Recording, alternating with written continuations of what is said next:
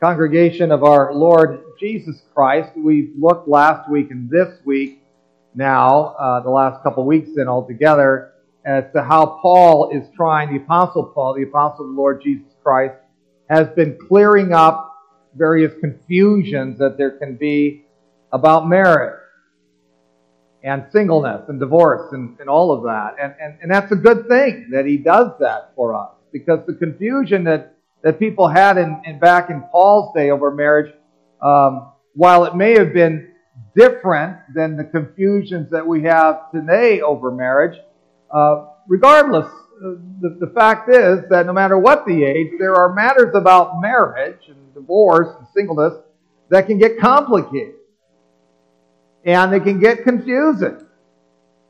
And we can be glad that the apostle is there and that the Word of God is there to help us to overcome these confusions as the Spirit of the Lord so blesses us to understand these things. So we're going to continue to look at how Paul is clearing up confusions over marriage tonight as they apply to what we call, and I, there's a different way I could have put this, no doubt. I say Christian couples and mixed marriages. Really the idea behind it is that on the one hand, in the first couple of verses that we look at, there's a discussion here about Christian couples. The spouses are both Christians. And then the case is put where one of the spouses is Christian and the other one is not. So if we call that mixed marriage, that's what we're defining. Okay, there's the couples that are both Christians, and then you've got couples where one's the Christian and one's not the Christian. So that's what we're looking at in accordance with verses 10 through 16. So we look first of all then at Christian marriages, or marriages where both spouses are Christians. Because then he talks about the rest who are in a mixed situation. So why does he bring up this point as he does? To the married I give this charge, not I but the Lord. The wife shouldn't separate from her husband, but if she does, she should remain unmarried or else be reconciled to her husband, and the husband should not divorce his wife. Why does he bring this up? Well, you'll remember when we first were looking at this chapter that there was a concern that perhaps the single life was to be considered the superior life. You might remember we read in that very first verse concerning the matters about which you wrote, it's good for a man not to have sexual relations with a woman. So there was this concern that perhaps the single life was preferable, that it was to be considered superior.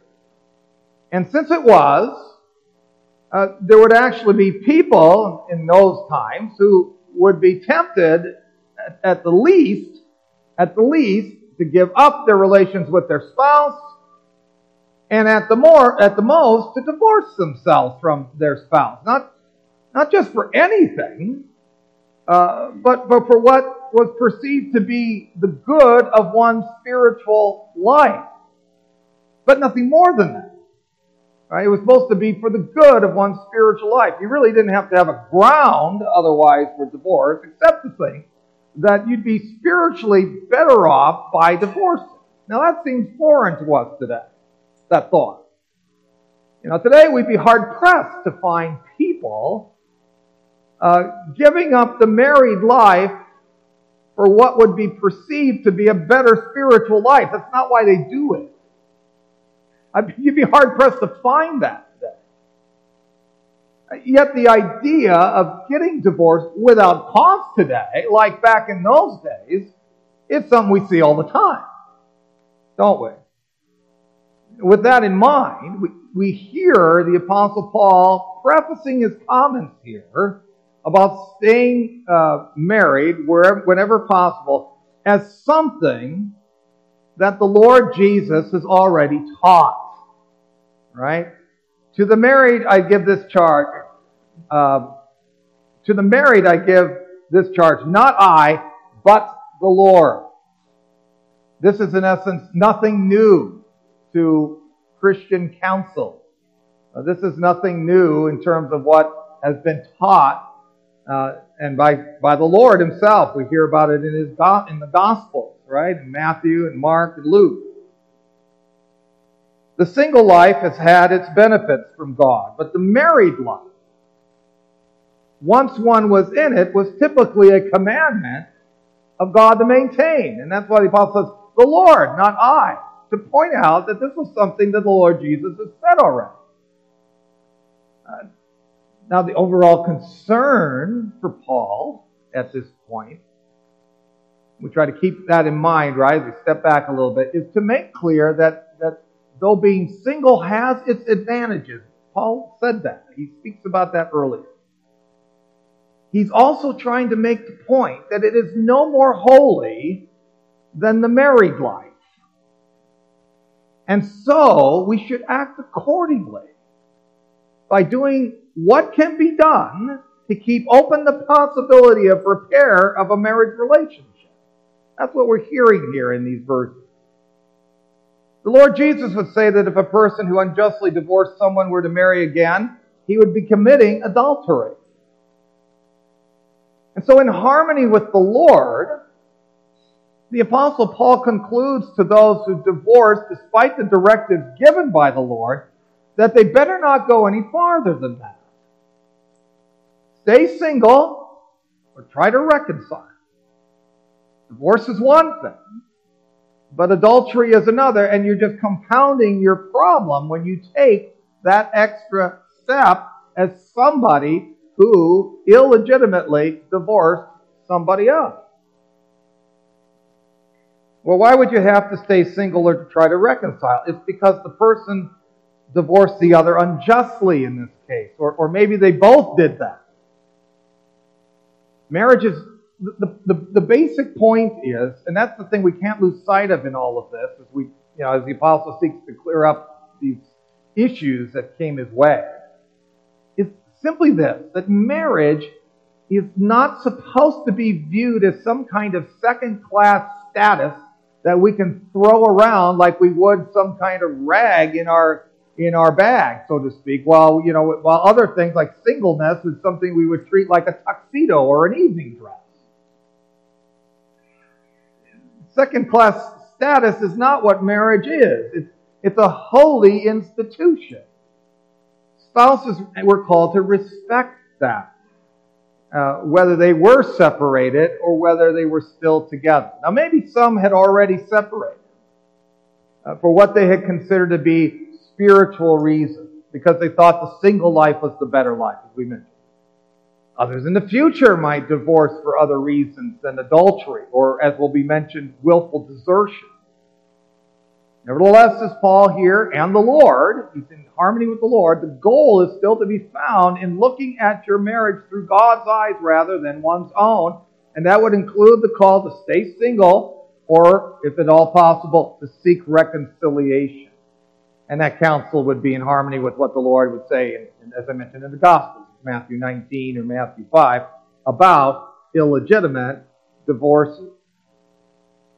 The apostle is addressing spouses first then, who both confess to be Christians. But then he goes on, doesn't he, in verses 12 through 16. In verses 12 through 16, he's addressing spouses who have confessed to be Christians, but then he's talked about that, but now he's addressing couples where one is a Christian and one is not a Christian, right?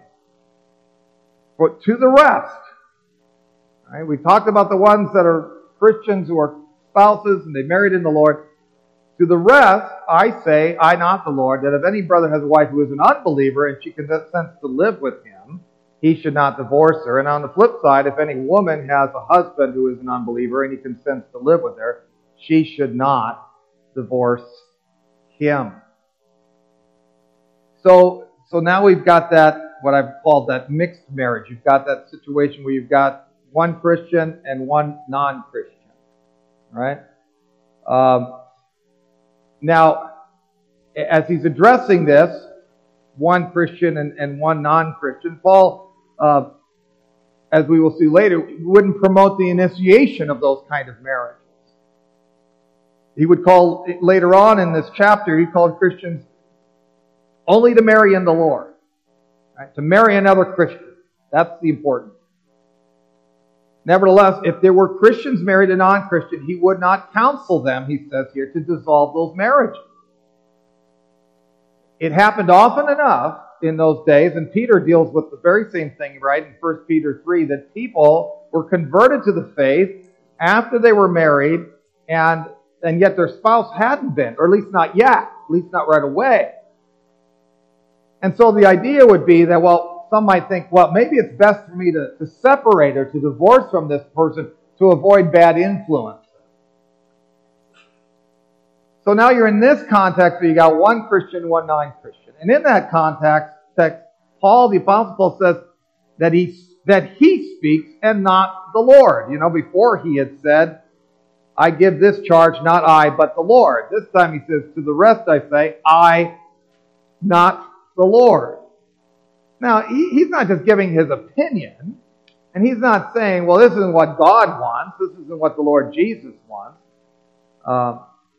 But it's only that the Lord Jesus hadn't spoken explicitly on this matter, but that now the apostle, as he is, he's the Apostle Paul, he's speaking in the name of the Lord Jesus. He's going to speak on this issue now.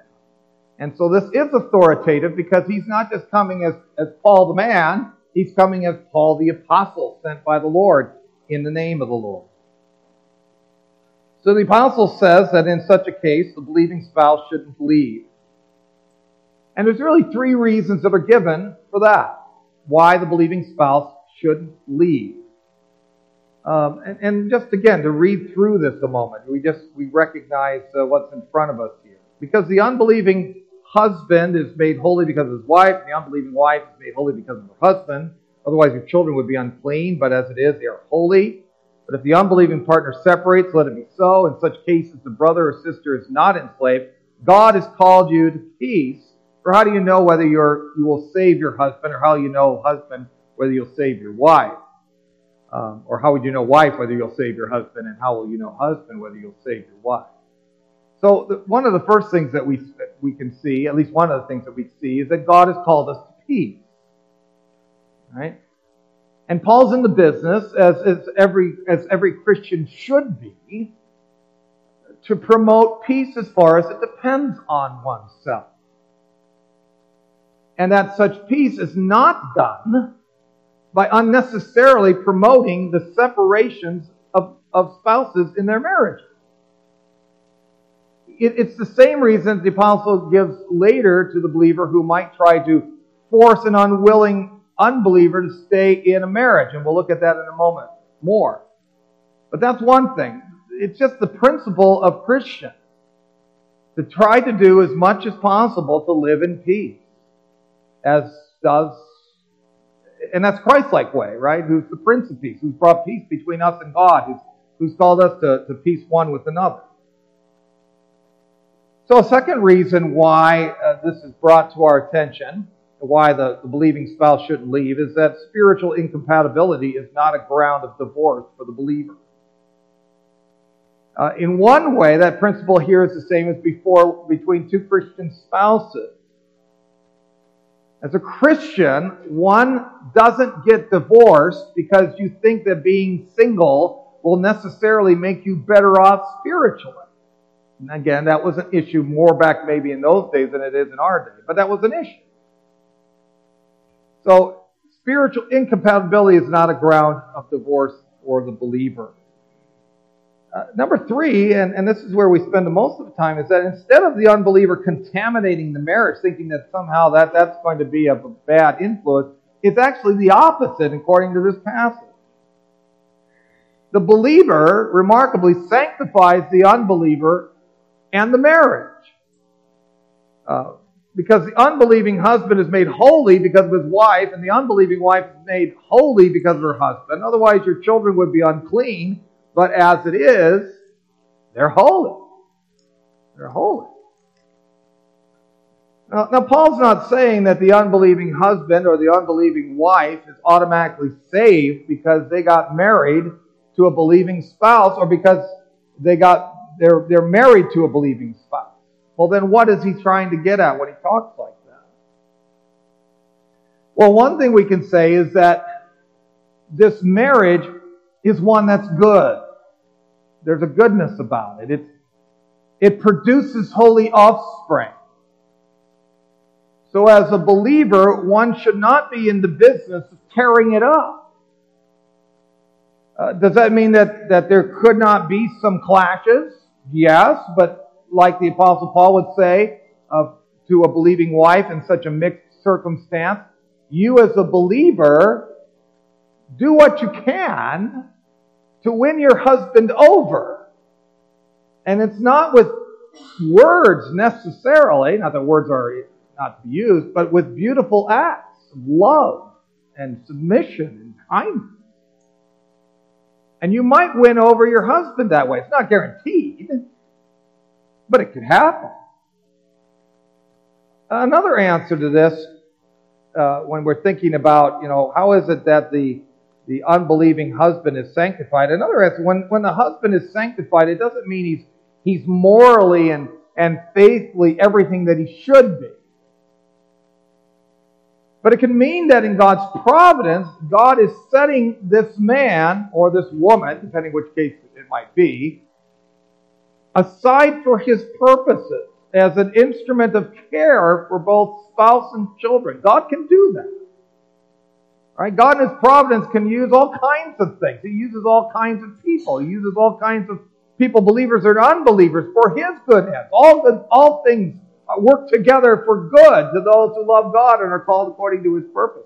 He can use those who are unbelievers for His good ends, even though they're not saved, even though they're not believers, even though they're not Christians. And He could do that in this kind of marriage as well, even though, again, what's the ideal? The ideal marriage would be for both spouses to be believers. And that's, of course, for young people and young adults to remember, is that that's the approach you're supposed to be taking when you're looking for a spouse. Now, there's something encouraging here. Yes, it's true that bad company can corrupt good character. In fact, Paul's going to talk about that later in the letter. But in this case, it would seem that the idea is that goodness triumphs over evil. And we must not lose sight of that either, must we? That it might even be contagious, goodness could be. And that principle that goodness triumphs over evil, that triumphing is in keeping with Christ's triumph over sin, isn't it? It's a Christ-like way to live. It is Christ's goodness that has triumphed over sin and the devil and our flesh, our wrongdoing. Good beats evil. Good triumphs over evil, and the believing spouse needs to keep that in mind in the midst of the particular relationship that they have maritally with their unbelieving spouse. The children here, it says, are considered holy. When Timothy was born of a Greek and a Jew, he nevertheless was circumcised as one who was part of the covenant community. Paul is saying something similar here concerning the children in the Christian community. If the root is holy, the branches are holy, as Romans 11:16 would say. Children of believers, whether both parents are Christian or just one, are set apart for the sake of the believer. And it's remarkable that the holiness of the believer goes beyond oneself. It affects the unbelieving husband. It affects the offspring. Now, we're not used to that idea in our individualistic mentality that we can have, that individualistic age in which we live. But that's the way it is in God's covenant. The children of believers are set apart, not just believers. You children of Christians who are here, you have a special relationship and a special responsibility before God that children of believers, unbelievers do not have. God has always said that children of believers belong to God's covenant. Why then should they also not receive the sign of that covenant? If they belong to the visible church, why should they not receive the sign of initiation? And so that verse in verse 14, chapter 7, has been commonly used that way to help us to understand better why it is that we as Reformed covenantal Christians believe that our children should be baptized as part of God's covenant. Now, does that mean that all offspring of believers are going to all be saved? Well, status doesn't guarantee salvation, does it? With the relationship comes the responsibility. With the covenant relationship comes the covenant responsibility. And so as we grow to the age of responsibility, we as children and young adults and young people, we're supposed to respond in faith to God's call to embrace what our baptism signifies. Being associated with God's covenant people does not mean we can take that association lightly. In fact, it's just the opposite. People say, well, you shouldn't baptize kids because then that just gives them the wrong impression, gives them the wrong message. No, it doesn't. It actually deepens the impression. It gives them the right impression. It makes them take more seriously what it is that they're supposed to be in Christ. And that's no different today than it was for the children of Israel long ago in the Old Covenant. You know, if we put ourselves on spiritual cruise control, thinking that we've made it spiritually because we're children of the covenant, well, then we're misusing and we're abusing the covenant privileges we have, and we are not taking seriously the covenant responsibilities that we have to believe, and we will find ourselves eternally in hot water if we don't take those responsibilities seriously at all. And there's people that laugh at that. But they won't be laughing if they never take those responsibilities seriously eternally. But you got to, again, step back here, because the main reason this matter about holiness is brought up in the first place is to show that if we're in a marriage where our spouse isn't a Christian, what we should do is whatever we can to make that marriage work. Now, that shouldn't be earth-shattering, really, because that's true about any of us who are married in the Lord. Right? We need to do whatever we can to make our marriage work. That's true about Christian spouses, that they need to work together to make their marriages work. And Christians who don't have a believing spouse, they need to do what they can to make their marriage work. And that we can take home with us, right? That's important if we're thinking about marriage or if we're in marriage. We need to do whatever we can to make our marriages work. But what if the unbeliever wants to leave? Well, then the Apostle Paul says, let that person leave, right? But if the unbeliever partner separates, in verse 15, let it be so. In such cases, the brother or sister is not enslaved. God's called you to peace. For how do you know, wife, whether you'll save your husband? Or how do you know, husband, whether you will save your wife? So we read, let him leave. And the believer's not enslaved, and the believer's not bound. What does that mean? Well, it doesn't mean that he's not bound to stay with her or stay married, because that's stating the obvious. It has to mean the opposite of verse 11, where it says, but if she does separate, she should remain unmarried or else be reconciled to her husband, and the husband should divorce his wife. That person's not bound to the marriage. He won't be bound to stay single. He won't be bound to or be unable to remarry, because in God's eyes that marriage is no longer intact. The believing spouse has been unjustly deserted, and because of that, that person who's been left, that Christian, doesn't want to burn with passion or remain single perhaps, although Paul would personally think that such singleness, as he said earlier, would have its advantages, but that person's not bound. He's not enslaved. He's got the right to marry again because of the desertion of the unbelief. This idea of letting the person go is grounded. God's people are to live in peace. You don't try to force the unbelieving spouse to stay, because all that's going to do is make for more problems and more tension and more turmoil. Then it would be obvious that the two cannot walk down the same road because it cannot be agreed.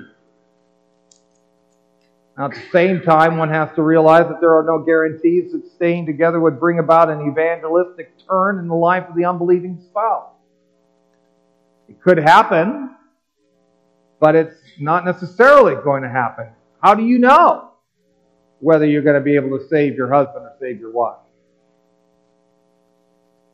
Nor should evangelism be one of the reasons that we try to marry somebody with the idea that we can win them to Christ in time. We're going to make our boyfriend or our girlfriend our evangelistic project. Paul wants us to marry in the Lord. The cases here we're dealing with people who are already married. They were not the ideal that Paul had in mind. If you're going to get married, you don't want to say, well, sometime down the line, I hope that they become Christians. No, it's before we get married, let's make sure that's true. Let's make sure that we're both on the same spiritual page. Because we're not, we're setting ourselves up for trouble. We can avoid that. Right? Let's make sure that the two of us are walking down the same spiritual path together. Now again, as you know, as I know, as the apostle knows, as the Corinthian church knows, as the Church of Jesus Christ knows, marriage and divorce can be complicated. Just like the relationships that go along with them. And we do have to be thankful, though, that the Lord grants us words of hope concerning our marriages and direction as to how to handle some of the complications that can arise in them. And by the same word and spirit that calls us to faith in Christ for salvation, we can also come to further clarity as to how the Lord wants us to work out the complications in our marriages and all our relationships for that matter. Now, one thing's for sure is that the Lord wants us to do all in our powers to work those relationships out, whether we're dealing with marriage relationships or others. Christ certainly did that for us, didn't he? Because Christ saw to it that while we were yet enemies, Christ died for us so that we'd be at peace with God through our Lord Jesus Christ. And we could share that bond of peace with those around us. Christ certainly did that for us. And as His image bearers, those called to be like Christ, we're called to do nothing less, whether we're married or whether we're not. Amen. Let's take a moment to pray.